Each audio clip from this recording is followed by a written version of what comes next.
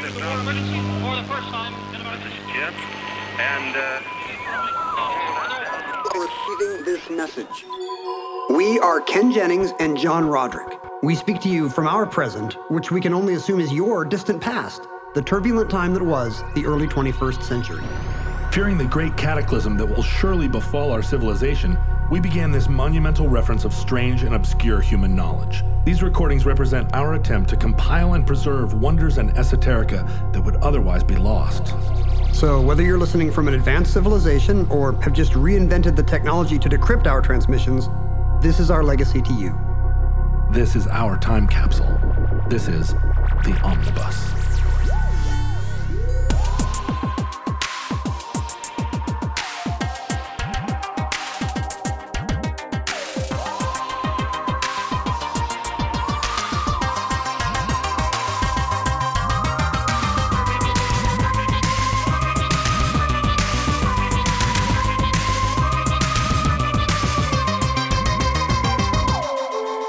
You have accessed entry 1345.MI0401, certificate number 20568.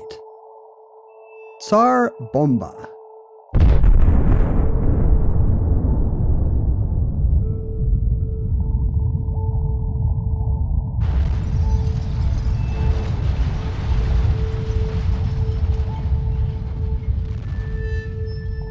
Tsar Bomba is how you're going to pronounce this. I'm going to say Tsar Bomba. Baila. You think the B is silent? Bomb. Do you say bomb? Do you Well, say I- it exploded a bomb? I say Mr. Bombastic. I don't say bombastic. Bomba. Bomba. It's Baila, not baila, bomba. Tsar Bomba. No, Tsar Bomba. There's no way the B is silent. It's like Obama. Except with a... Except he's the Tsar. Except he's the Tsar. Remember when everybody was mad because Obama had all those SARs? Look at this. He's hiring pollution czar. This is freaking me out. I know. We were It's the deep state. We were in Toronto during the SARS epidemic, and everybody was wearing masks. That's a different kind of SARS epidemic. I'm going to say Tsar Bomba. You're Tsar not Bomba. supposed to pronounce the T in SAR. It is silent. Tsar. Huh? I was trying to say Tsar. SAR. But that's a thing I do. Like I recently, in the very last entry, I said asthma, and I was trying to say it with the TH. Asthma? Even though you're not supposed to say asthma. Asthma. In the dictionary, it just says asthma. It's the only word in English with a silent TH. Futurelings, the reason we're focusing on this so much is that on our Futurelings page on Facebook, there are quite a few threads about our various pronunciations of certain words, focusing on It's 60-40 the other way. focusing on my pronunciations of certain words, including famously the pronunciation of the Soviet Union with an L, which I guess is indicative. It's something that pre-exists in the culture as a sort of pointer at people who are illiterate or who don't know how to Is say that true? things. No, but it's We've always just- been talking about it. It's like nuclear. I hope I never meet one of those guys that says Soviet. I'm really going to let him have it. Yeah, it's like nuclear. What is it? Nuclear. But then I borrowed the L from Soviet and accidentally put it in Ku Klux Klan. Yeah, Ku Klux Klan. And I was people- happy to point that out, but And so is everyone on the internet. no, but nobody cared. They just used it as another way to humiliate me. Anyway, Tsar Bomba is the largest nuclear weapon ever detonated. Nice. And as the name suggests, it was detonated by the Soviet Union. The Tsar, it means king of bombs, basically. King of bombs. It's like saying the king of burgers? No, king of mufflers? What's the... Isn't there some the king slogan? of rock and roll, famously the king of rock and roll. Ah, right. Yeah. Michael Jackson. The king of pop. In fact, it has a precedent in Russia, because when something's really big in Russia, they call it the Tsar whatever. So, for instance, there is a Tsar bell in Russia, which is the largest bell ever cast. It was commissioned by Catherine the Great to be like the super bell. Do you think people were, is the Super Bell? Super Bell. Is there a Super Bell halftime show? King Bell. It's funny that people were apparently saying it back in the days when there were actual SARS. So it's like a way of sucking up. Yeah, it's the way of, like, it would be like saying this is the king snake or the king, know. But it'd be more King current. Tortoise. It would be like in our day saying, this is the President Trump Yeah, right. tortoise. It's so old and fat. Yeah. No, that's not what I meant. Did I tell you about the time? Were we talking about this on the show? The time I was in Barcelona and they had some Obama noodles or whatever. Obama noodles. Some Obama tapas. And I was like, ooh, let's get the Obama tapas. You know what Obama tapas are? What? So much squid ink that they're black. It turned out to be a racist tapa name. Boo. You thought it was going to be like I thought it was going to have a young, fresh tapas. I thought it was going to have a reasonable center-left take on modern issues, but nope. Nope. Squid ink. Actually, I think I made a mistake. The Tsar Bell was not commissioned by Empress Catherine, but in fact by Empress Anna of the former Russian. Is it some Empire. other royal family member? Yeah, but an earlier one. But the Tsar bell was such a big bell that it never rang. While they were casting it, there was a fire that burned the superstructure, and the guards panicked and wanted to try and save the bell from the fire, which wouldn't have... Sacrifice yourself, save the bell. It wouldn't have really harmed the bell, the fire, but they threw cold water on the bell and it cracked into multiple pieces. The bell survives. Napoleon tried to steal the bell, but it was so big he couldn't move it.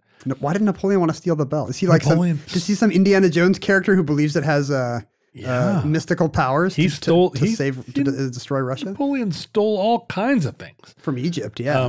He's an archaeologist / corporal. He likes to take pillars and obelisks home, and this was going to be another trophy. In the present tense, he still does. He still does. French parents often tell their children, watch out for Bonaparte. Put things away, he's on Christmas Eve if you're bad. He's going to come steal your stocking.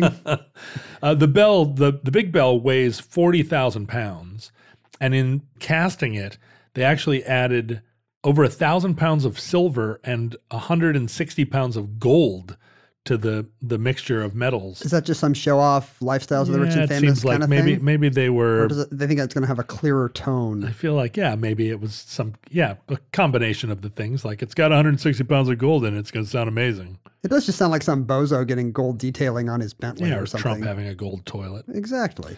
But so the bell still exists. It's something it's big enough that at one point it was used as a chapel. One of the big cracks in it was the door, and you could go in there and perfect. But it never rang. There's also a Tsar cannon, which is the largest cannon by caliber ever cast, also in Russia, and it apparently has only. I guess it's been fired once, or there's evidence it was fired. Although did it crack? There's also? no record of it being fired, which seems weird. If you were going to fire the Tsar cannon, I would think you would have taken a picture or written it down. Oh, actually, I guess the Tsar cannon dates all the way back to the 1500s. You'd think someone would have heard it unless they put the Tsar silencer on it. But they definitely could have written it down. Anyway, this is a habit in Russia to name the biggest thing a Tsar. Like if they go to the fair and they win a prize, are they like, I got the Tsar Toblerone? Yeah, the Tsar bear. And it's just a big Toblerone with a bunch of little Toblerones in it, like surf Toblerones. I wonder if every neighborhood, like the biggest guy in the neighborhood is called the Tsar. Well, it's funny they kept it up during the Soviet era when the Tsar was in disrepute. The whole point of being the USSR is to have one fewer Tsar. Well, right? Whenever you're in like YMCA camp as a kid, like the bus is always called Big Bertha, right? Or we use Bertha to describe anything big. Don't we still? Or was that just in the 1970s? There probably used to be beautiful beauty queens named Bertha, and beach princesses named Bertha. And then just one, an anti-aircraft gun or something? All it takes is one piece of artillery named Bertha. Big Bertha. And now it's just like a way to just make fun of people. All right. Well, way to describe the bus or it's like Tsar-Bomba. Big Bertha is a way to say like, that's the biggest... I would say since 1989, we have the mother of all blank for that. Oh, the mother of all blank. Because of Saddam, it's almost like it's the same thing. It's one of our enemy countries. Right. And he says some show-off thing about how big their artillery or whatever is. The mother of all cannons. The mother of all wars. Yeah. And so that becomes what journalists call a snow clone. Do you know the word snow clone? What is it? It's just a journalistic cliche for anything where you can plug in the topic of your thing and get a headline. Watergate became the ultimate snow clone. Snow clone is, Watergate's a perfect example. Or just saying X is the new Y. Right. Or I don't know. What's some other example? It comes from the trope about, which we've actually talked about in the Omnibus before, about Eskimos having 50 words for snow. We talk about that a lot, actually. Very recently. But it would be like, Volvos have 50 words for boring, or, it would be something like that. Volvos. Or I don't know, or... Is that your imaginary peoples? The Volvos who live in Volvonia? I would say you can pluralize any car, John. True. You don't say, I drive 6 Bentley. The people of Camry Island. They're not like an animal you hunt, like deer or pheasant, where it would be singular. Right, gazelles. I'm gonna hunt some. I'm gonna hunt some Chevrolet. I totally wasn't listening to you there, but that's not new on this program either. So a lot of our listeners. So you could be 26 years old and have never lived during a time when there was a nuclear explosion. And yet they're pronouncing Soviet right, and you're not. They are. Makes you think. They know a lot, and I know a little. But the last 26 U.S. years. I'm sorry. Let me rephrase that. They have lived 26 years since the last American nuclear test. There have been plenty in Pakistan and India, most recently in North Korea. I'm doing the math. But 1994? 1992. 1992. Oh, right. My Was math the is last, not great. was the last American underground nuclear test, which was after the fall of the Soviet Union. We were still testing bombs to make sure that we maintained a deterrent. I think I know what you're talking about. The biggest bomb I remember from 1992 is Stop or My Mom Will Shoot, starring Sylvester Stallone. Oh boy, I would ring the bell, but I can't reach it from here. Was that you're getting increasingly lazy. Is that what we're talking about? Is that the last American bomb from 1992? Was it that movie? I think the last American bomb from 1992 was the Stone Temple Pilots record. the second Stone Temple Pilots record? So from the beginning of the nuclear era, which we would say began with the Trinity test of the first American, the first explosion. Early 40s, middle of World War II. After the Soviets developed the technology, after they exploded their first bomb, it began a rash. And it began a rash on people who were near the sites. Who were near the explosions, right. The Soviets needed to catch up. They did. They were desperate. So they were testing bombs. We needed to explain to them how many bombs we had and how good our bombs were. And it began, we think of the arms race and the Cold War as being many decades long and involving a whole different, a vast and complex system of different weapons and systems, but which we've discussed on the Mutual Assured Destruction entry. Right, but in the very early days, it was really focused on testing these bombs, testing them in both privately and visibly as the initial form of deterrent. And these tests were happening really before we even had delivery systems to actually get the bombs to where we were strapping these bombs into DC-3s. There wasn't a way to get them over the pole initially, but we were blowing up bombs right and left. Weren't we just like setting them down, set a bomb in the middle of the desert and walk away? Build it on a tower or put it under the ocean. And I guess that does serve some practical purpose. You got to know if it works. Right. But also... you want your enemy to know that it works. And you're experimenting with the physicists that were working on these programs were also, initially very excited about just the pure physics of how to create greater explosive capacity in these bombs. And there were fission bombs, there were fusion bombs, there were combinations of the two. Over the course of the sort of testing era, there were over 520 atmospheric tests, by which I mean above ground tests of nuclear explosive devices, including ones in the in the stratosphere, like above the atmosphere in space. America doing that? America doing it as part of an early version of how we would defend against ICBMs by sending. We didn't have the technology to specifically target individual rockets with what Star Wars ended up becoming was a system where we would target a rocket with a high velocity impact missile. Try to shoot it down in motion. Right. We couldn't do that. We didn't have the technology then, but you could send up a 2 kiloton rocket that exploded its own nuclear explosion, and that would capture the other, your enemy rocket in its explosion. And so we were shooting rockets all the way up into space. And is this more or less problematic, like Fallout-wise, to shoot it higher up? I mean, is that safer? No, I mean, safer in a different way. The Fallout, so the last one of these that we did was part of an operation called Operation Fishbowl, and the last rocket was a rocket called Starfish Prime, which exploded at an altitude of 250 miles in space. Wow.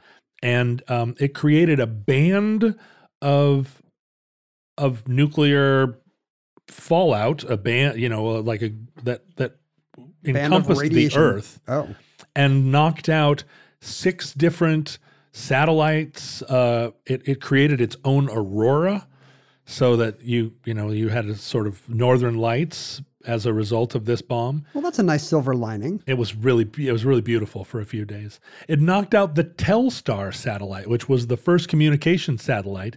It was launched only a couple of days after Project Starfish or Starfish Prime, and it went up. It did some amazing things. It was the first. It transmitted the first global television broadcast. It transmitted the first telephone call via satellite. It did, the first fax. The first sext. It did all of this in its very short life, and then this radiation cloud damaged it until it was unusable. It was fried permanently. This yeah. is not the kind of thing where you can just upload some new firmware. It's still in space, actually, orbiting, dead. So throughout the 50s, this was, a major feature of, I guess, political and cultural life. The Cold War was sort of really ramping up, and these tests were... Seemed like there's a lot on the line. There was a lot on the line, and as part of the arms race, there was an attempt to build bigger and bigger bombs because they had small penises, a lot of these men. They had small penises, but also they were, the deterrent capacity of a tactical nuclear weapon, one that you would shoot at some local troops and kill 10,000 guys, isn't quite the same as one that could destroy all of Moscow and everything around it. And at the time, the big difference between an effective nuclear weapon and an ineffective one would just be a matter of size. It's just the number of kilotons. Right. Like what's the size of the radius you can blow up with it? And that got bigger very fast. I mean, the technology advanced very quickly, right? The first hydrogen bomb is 1952. That's just 7 years after Hiroshima and Nagasaki. Right. And an increase in power from bombs that were measured in kilotons to bombs that were measured in megatons. Yeah, the scale got hundreds and thousands of times bigger very quickly.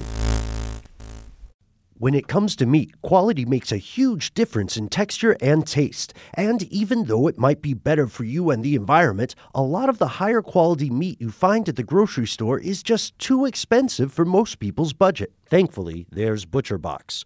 ButcherBox believes everyone deserves access to high-quality, humanely sourced meat at an affordable price. That's why each month, ButcherBox ships a curated selection of the finest cuts right to your home. Choose from 100% grass-fed and finished beef, free-range organic chicken, heritage pork, wild-caught Alaskan salmon, and sugar and nitrate-free bacon. No antibiotics, no added hormones, just meat the way meat should be. And right now, you can get 2 pounds of ground beef and 2 packs of bacon absolutely free, plus $20 off your first box when you visit butcherbox.com/iHeart or use the promo code iHeart at checkout. That's butcherbox.com/iHeart or use the promo code iHeart at checkout. By 1954, the science had developed a concept of a multi-stage nuclear explosion, which is to say there was a small bomb, a kiloton bomb, yield bomb. A fat man, little boy sized bomb. That then compressed fissible material into a secondary explosion. So the trigger of the second bomb was also a nuclear bomb.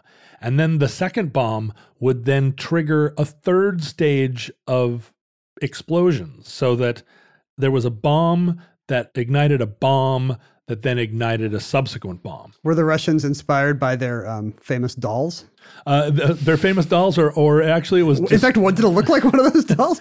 Was there a little tiny bomb in the middle, and then pretty much it was described by Sakharov as who was one of the physicists working on the Russian program, as a layer cake. He called them layer cake bombs.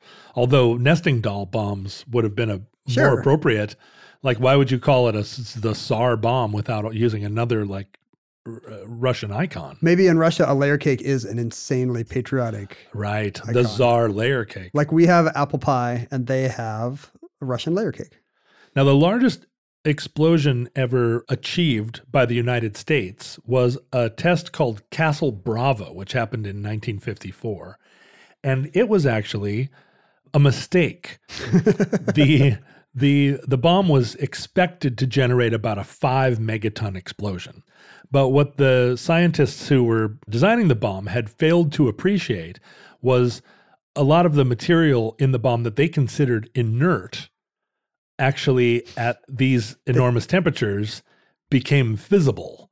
So they had lithium-6 was an isotope that they expected to be explosive in the context of this bomb. But lithium-7 was considered inert. And they're like, luckily, a huge percentage of this is lithium-7. Right. So the lithium-7 is just gonna absorb some neutrons. It's going to turn into lithium-8. It's not going to be a problem.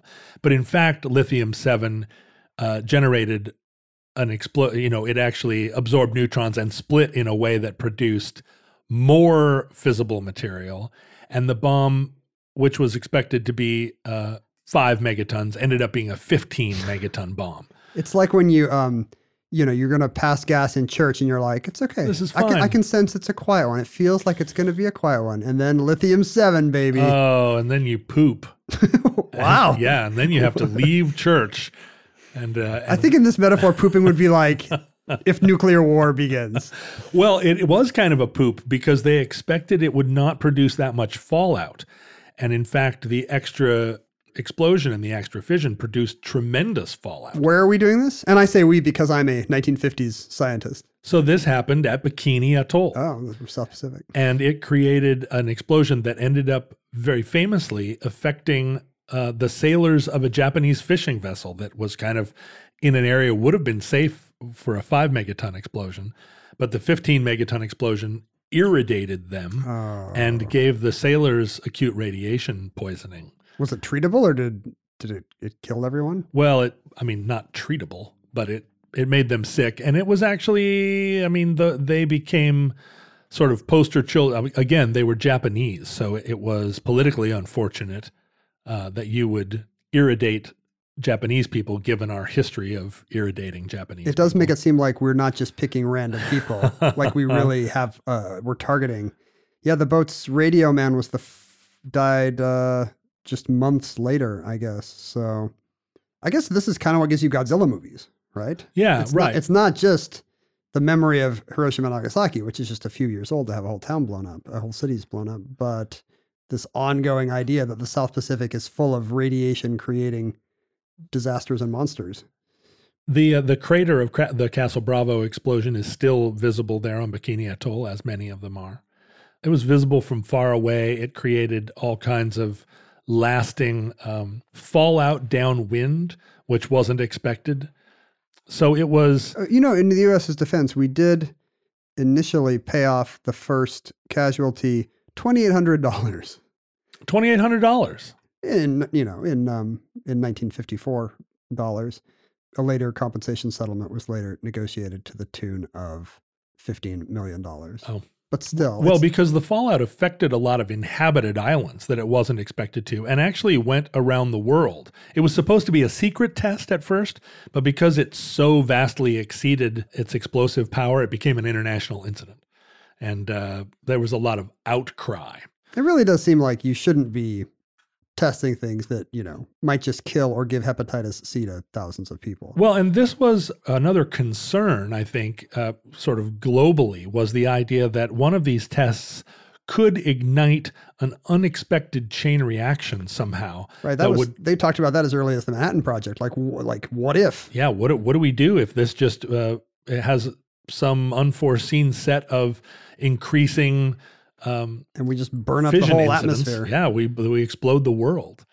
And a few of these where yields were sort of misanticipated gave credence to this idea, right? That Well, it that doesn't, there was some kind of supernatural potential. well, it doesn't seem crazy if you're just going to keep blowing up bigger and bigger things. At one point, one of these is going to go wrong. It's going to spark retaliation. It just seems like you're playing with fire quite literally. You are playing with fire, and we don't like to use the term literally that loosely, but this is an example of literal playing with fire. That's why I use that advisedly. Because here's what's literal about it to me. Mm. They're playing around, Yes, they are. They and the appear to be. explosions are fiery. They are fiery, So in a sense, they're playing with fire, literally. literally. Well, fast forward several years, and the Russians are, they have great physicists there, and they are perfecting. We think now. Oh, they do, comrade? Yeah, they Do you think their physicists are really good? Maybe Actually- better than ours? Actually, if we had voted for Bernie, then none of this would be happening right now. We think now, looking back at the arms race, that it turns out the USSR did not have the same technology that the United States did. It was not actually a arms race. The Americans had an exponentially better equipped military than the Russians did. It was not a one-to-one parity. But there's some equalizing effect with atomic weapons, What right? they Where had if was- they have a few good ones, then that's still a goodbye to the Eastern Seaboard. Right. They had great bombs. What they didn't have was great missiles or great airplanes. They couldn't reliably deliver them. We had perfected the missile delivery systems in ways that made our weapons really a threat. And they sort of had great bombs, but not great rockets. We had legs and we knew how to use them. That's right. They just had legs. Didn't know how to use them. Didn't know how to use them. And to demonstrate their superior bombs, in 1961, they detonated the largest bomb in history, Tsar Bomba, which they intentionally tamped to a 50 megaton load.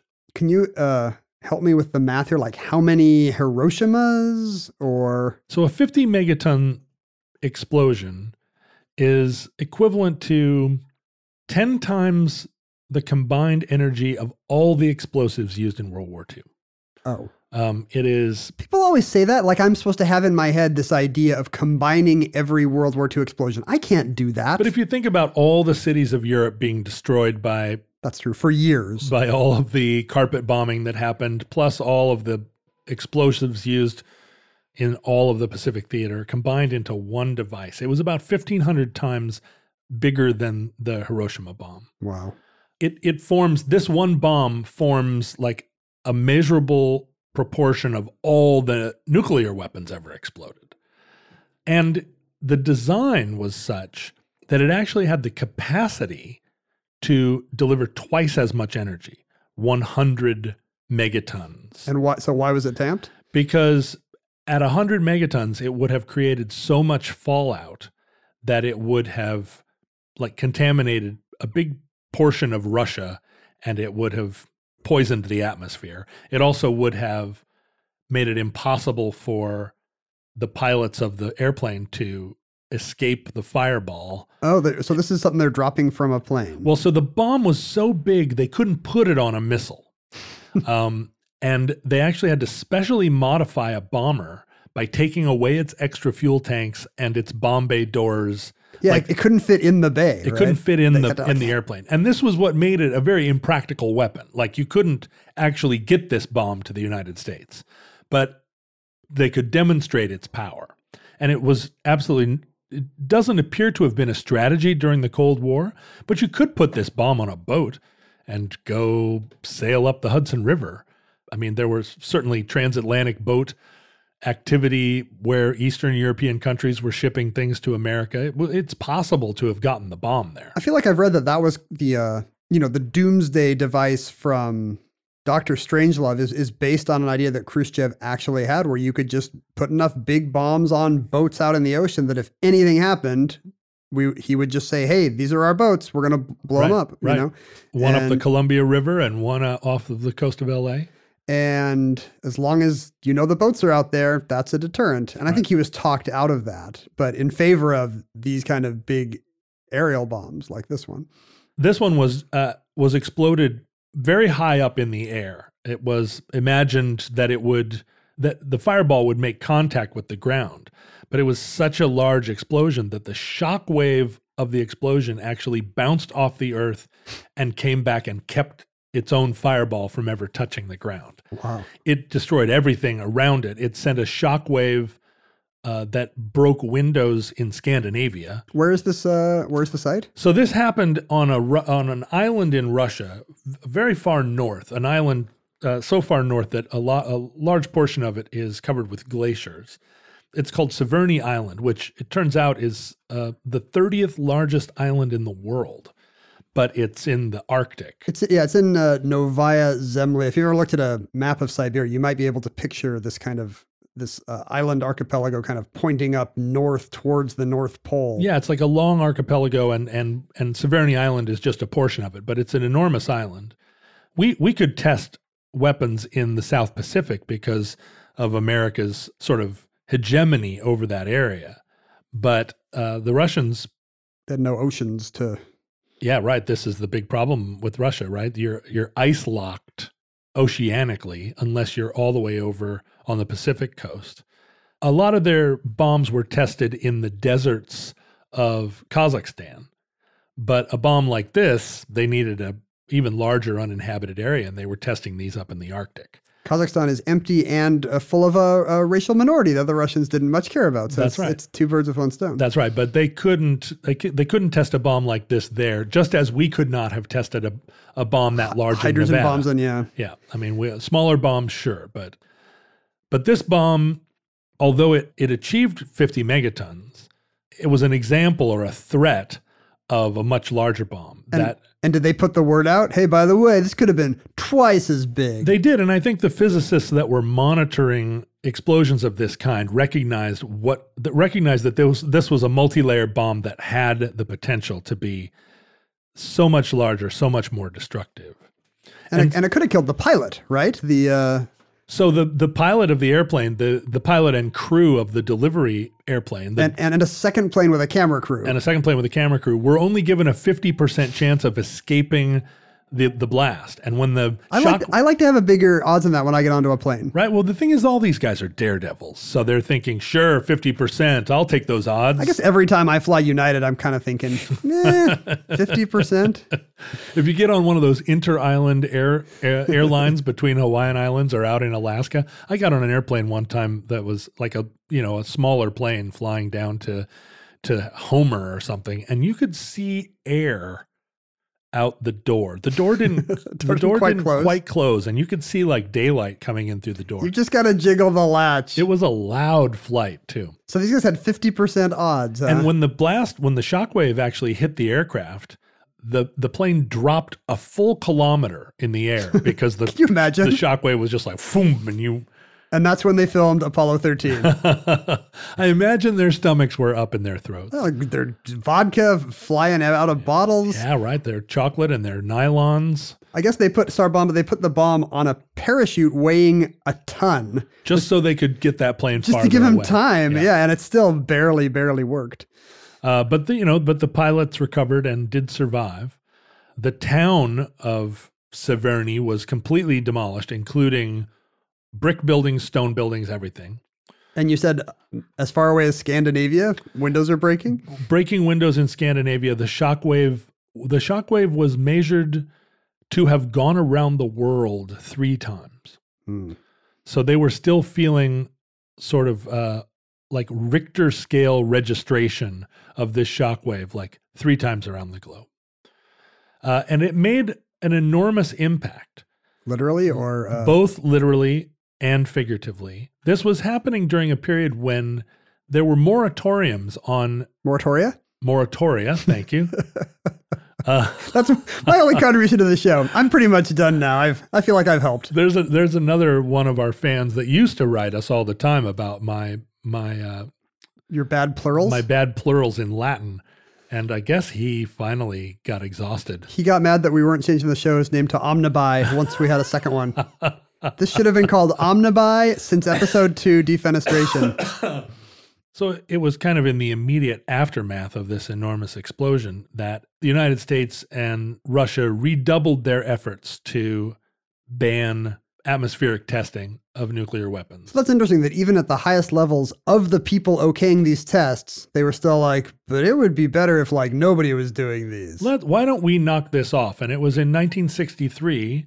I mean, there'd been negotiations multiple times, and like I say, voluntary moratoria on testing. But then that would be violated as tensions increased internationally. The United States or Russia would suddenly start testing again. And these would just be like one-sided pledges, right? These would be like... Well, or they would, they'd negotiate some kind of like, okay, are we done? Are we done? I feel like we're done. And then tensions would heighten and somebody would say, we're not done. Have you always wanted to learn to play an instrument? Maybe you've even tried at some point, but gave up because you felt lessons were too expensive or that you just didn't have the time. Thankfully, there's Musician. Musician is the fun, easy, and affordable way to learn guitar, piano, bass, ukulele, and even singing. Just download the app to your desktop, tablet, or phone and start playing. Musician gives you 24/7 access to a vast catalog of video lessons from professionally trained educators, as well as thousands of exercises and songs across dozens of music genres, all tailored to your goals. And with Musician's award-winning technology that listens to you play, you'll get real-time feedback on timing and accuracy so you can actually see yourself improving as you learn. Start your extended 14-day free trial of Musician's Premium Plus package at musician.com/start. That's unlimited access to thousands of lessons, exercises, and songs on as many instruments as you want for 2 whole weeks. Just go to musician.com/start. That's YOUSICIAN.com/start. But in 1963, the Partial Test Ban Treaty was adopted that ended above-ground testing, and nations were reserved the right to continue underground testing. And like I say, we tested our last bomb in 1992. And was Tsar-Bomba part of this? I mean...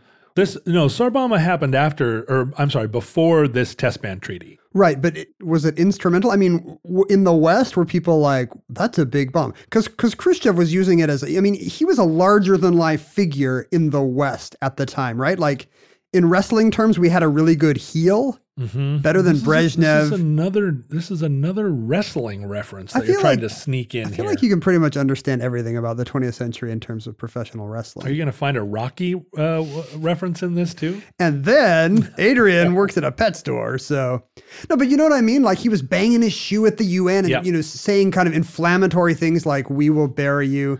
And I almost think like Blofeld in the Bond movies as kind of this bald, doughy man in a severe uniform. Seems like maybe he's based on, like, our idea of an evil guy then is like, oh, just make him look like Khrushchev. That's kind of an evil, Eurasian type. He psychologically bullied Kennedy. There are numerous accounts of their first meeting where Kennedy kind of waltzed in feeling pretty secure in his position as American president and really got steamrolled by Khrushchev, who considered him a neophyte, and he's young, he's a lightweight. He's a lightweight, and Khrushchev just pushed him around, and Kennedy kind of came out of those meetings like shell-shocked. And just like in Rocky IV, when Ivan Drago.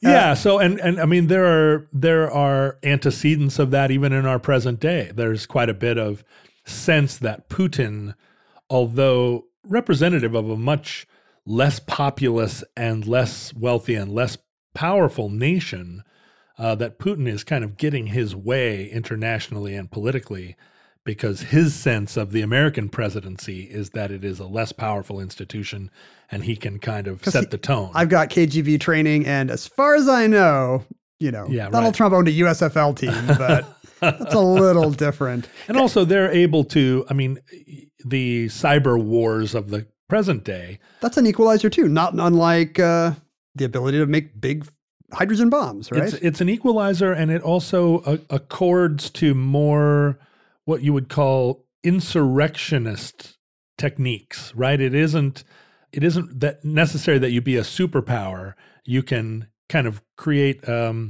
little, almost terroristic, like stratagem. 8 guys with asthma and hacking in a bunker in Uzbekistan. Right, can turn the tide of an election, or the famous incident of the Iranian, what was the program called? Stuxnet, that was just a program inserted into the centrifuge program of the Iranian, like uranium centrifuges. They thought they were installing Minesweeper. Yeah, that's right. They were like, oh, sure, let's update our software. And it caused the centrifuges to spin uncontrollably and wrecked them permanently. And in fact, set the Iranian nuclear program back 1,000 years. But somebody like Putin, I feel like Russia was, until they had results, they were pretty quiet. There was never a propaganda war. Putin wasn't banging a shoe saying, we will hack your phones. Yeah. Whereas Khrushchev really was saying things like, we got big ass bombs, check it out. He said he was going to show the United States a Kuzma's mother, which is a Russian idiomatic expression that kind of just means up your butt with a rotten coconut? Yeah, like your mom. Yeah, your mom. Kuzma's mother. People were very confused in the West. Nobody knew how to translate. We're going to show you a Kuzma's mother. But it appears to be some 19th century idiom related to, they would say something like, we'll let you know Kuzka's mother's name. And it would be something about maybe knowing your mom's name is a kind of the intimacy that... Sure, it's the ultimate your mama joke. Yeah, so basically Khrushchev is telling yo mama jokes at the UN about his big hydrogen bombs. And a lot of that was bluster, right? Sure, that's important. He understood that the United States was afraid of the sort of indomitable East, and he really played that up, just as Stalin had done. And he's kind of in Soviet terms, he's kind of this rough, boisterous peasant guy. Yeah. Well, just as Stalin was. Yeah, exactly. Right. Kennedy's this prep school child of privilege. Yeah. And, Khrushchev can run rings around him because he's from the real tough world. And that was what made the Cuban Missile Crisis such a turning point, because Kennedy, against all odds, stood up to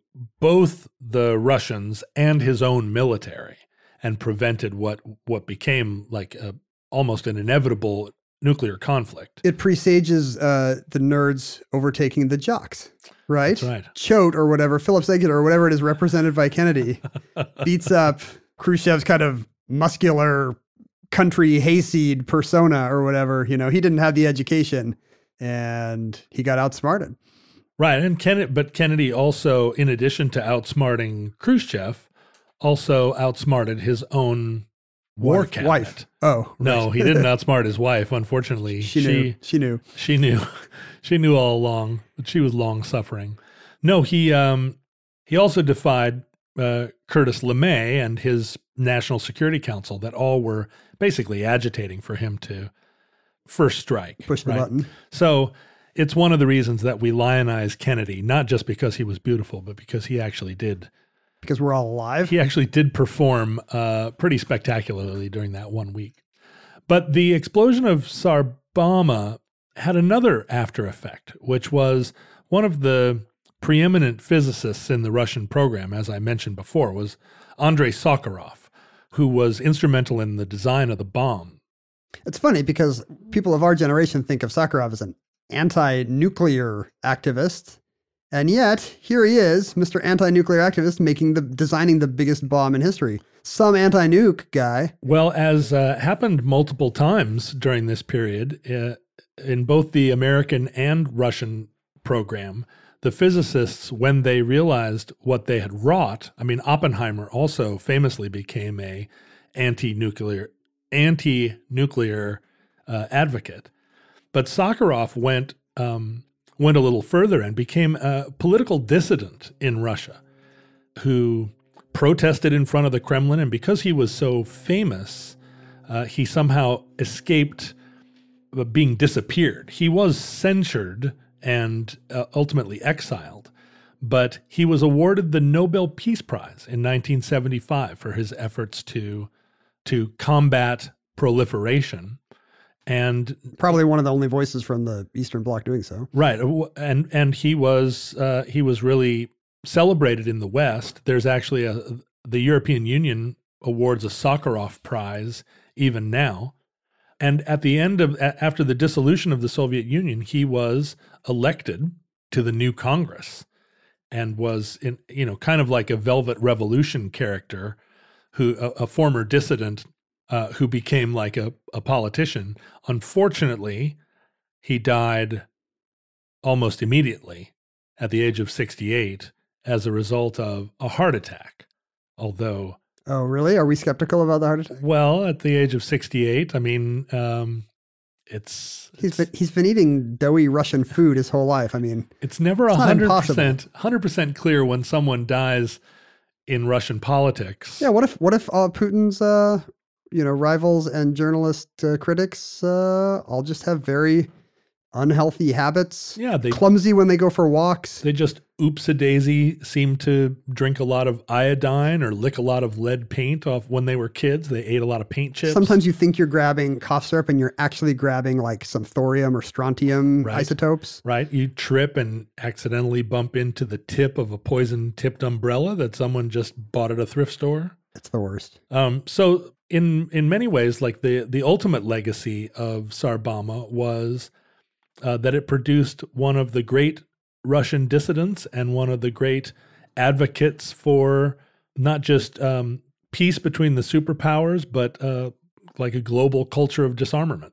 And was it a dead end for size? I mean, once you've gone that big, if nobody ever tried anything bigger, is it because people realized the Cold War was going to be more about targeting and technique, the motion of the ocean, so to speak? I feel like the North Koreans now are maybe aspiring to create a 50 megaton weapon, and partly in response to being belittled by our size queen in the Oval Office. I think that's dangerous. If there's anybody I don't want just thinking, oh, we can try a 50 megaton bomb, it's North Korea. Like, I wouldn't trust the North Korean regime to make an actual layer cake. Or a nesting doll. Much less a 50 megaton atomic layer cake. I think what we haven't seen is the North Korean dissident physicist who becomes an international darling because of his... That's what we need. Yeah, his resistance to nuclear proliferation. But then he peels off his mask and he's one of Tom Cruise's guys. I've totally seen this. And that concludes Tsar Bomba, entry 1345.mi0401. Certificate number 20568 in the omnibus. Futurelings, we hope that proliferation treaties in your time have banned all social media, as will surely happen. I'm sure they're racking up a death toll similar to nuclear arms at this point. But in our era, we were all for it. We were gung-ho. We made sure our project was present on all social media platforms as @OmnibusProject. Individually, we were Ken Jennings on Twitter, and John Roderick on John Roderick, 3 syllables, on Twitter and Instagram. Who do you get if you just type John Roderick without the E into Twitter? Have you ever done this? No. Is there a real guy? I don't know. If I put it misspelled into Google, it corrects. Oh, it does. To you. It knows you. Damn right it does. There does not appear to be anybody who owns the John Roderick Twitter handle, although I'm sure somebody's buying it right now. You better buy it right now before the future gets their hands on this. John Roderick? Without the E. There's nobody there. Not that I can find. What about johnroderick.com? You're going to buy all these just to cover your bases? I think John Roderick should tweet everything John Roderick does, but without the letter E. Like the book Gatsby. You translate all your tweets into some version of English that does not have the letter E. I cannot imagine how that would help me in my campaign to be known as John Roderick. People would dislike the 2-syllable version. Maybe because of his crazy circumlocutions. They'd redouble their efforts to pronounce your name correctly. I was given a blue check on Twitter pretty early, not because I was some great tweeter, but because somebody at Twitter liked me and just delivered unto me that verification. That's how I got mine. But on Instagram, even though I feel like it's pretty clear that I'm a real celebrity there, no blue check is forthcoming. So maybe if I start impersonating myself with John Roderick and confusing people, maybe that will inspire the Instagram people to finally show some respect. Sure, it's like Saddam Hussein with all the lookalikes running around. Right. I'll just be over there doing slightly inferior posts slightly inferior pictures of my food or slightly inferior pictures of me in bed with my German Shepherd. You know, at least 15% of my Instagram feed is just people with German Shepherds taking blurry pictures of them in the night. Like, why don't you own a German Shepherd then, if that's your hobby? That's not my hobby. Oh. That's my doppelganger's hobby. I see. That's John Roderick. Roderick. John Roderick abhors everything about that. He does. Speaking of Russian hacking, if you're still on Facebook, you should enjoy the Futurelings group, which is so far 100% Putin bot free. Or if it's full of Putin bots, they're doing a great job at convincing me they're just rabidly enthusiastic podcast listeners. We were contactable via email at omnibusproject@howstuffworks.com. Some people, when they had physical artifacts to send us, everything from postcards to, I think John wants some kind of zoot suit. Is that right? Not a zoot suit. From the 20s? Those are I abhor those too. You want too. a lavender zoot suit from the 20s? Although I would like a lavender suit. I want it to be a sort of 3-button. You want a tailored lavender suit? Yeah, like a nice lavender suit, not a zoot suit. I don't want a high-waisted, multi-pleated. Because nowadays you don't get high or wasted. I don't get high or wasted. You missed your chance. High-waisted. You just want lines that are straight edge. Oh my God. Ermagerd. So send John a suit. You could send those to us at the Omnibus Project, P.O. Box 55744, Shoreline, Washington 98155. Listeners, from our vantage point in your distant past, we have no idea how long before the next wave of super megaton nuclear weapons wiped us off the face of the earth. If North Korea is secretly preparing a 50 megaton weapon, I do not doubt that our current president would fire nuclear weapons at any point if he weren't kept in check by all of these anonymous members of his inner circle that are just misplacing the pieces of paper he signs. And he would do that biting lower lip face he does when he drives trucks. All the guy wants to do is push the big red button while doing that face. Fist pumps. Yeah. He would probably nuke Washington, D.C. without fully understanding that he also lives in Washington, D.C. He's not clear on that point. Unclear if he knows how big these bombs are. Certainly a 50 megaton bomb, which would destroy everything in the Beltway and beyond, that should be left alone. I don't know if we have one in our stockpile. I doubt we do. You don't think there's a President Bomba? What would we call ours? President Bomba? Eagle Alpha. Yeah, that's right. It would be. We would call it the Homeland Safety Bomb. We would call it the... I liked it better when we were calling our bombs things like Fat Man and Little Boy. Like, basically, it's just like people in the background of a movie. That's what we should have. Lady with glasses. Man reading newspaper. Now it would be called, like, the Liberty Security Eagle patriotic bomb. It has to be, like, a very implausible acronym. Mm-hmm. So, like, it spells Eagle, but it's also, like, expanding American greatness... laterally. Exclamation point. Exponentially. There you go. Yeah. We hope and pray that none of this happens, but if the worst comes soon, this recording, like all our recordings, may be canceled out by an electromagnetic pulse. I hope that does not happen. I hope we end with a stronger episode. Well, because we're deep inside our bunker, perhaps we can escape the EMP. You know, one of the effects of those atmospheric tests, the ones way up in space, in low space. The stratosphere? One of the unexpected consequences was that it sent out a massive EMP that actually knocked out power and phone service in Hawaii. And the EMP was, created big electrical disturbances, and it was understood then that we needed to knock that off. People in Hawaii are just trying to make pina colada in their blenders. Yeah, they were and all of a sudden, calling the pizza delivery guy, and then everything goes. They were all like, "We just want pineapple and Canadian bacon on our pizza." Hello? That's why I drive a 1979 GMC truck, because it does not have computers in it that might get fried by an EMP. It's just one more example of my everyday care. That's your bug out bag. It is. Your bug out bag is a truck. It doesn't even have fuses. No electrical system at all. I'd always be able to start it with even the cabin lights are little gas powered lamps like in 1890s London. With a lighter and a fish hook, I could get that thing started. If Providence allows, we hope to be back with you soon for another entry in the Omnibus.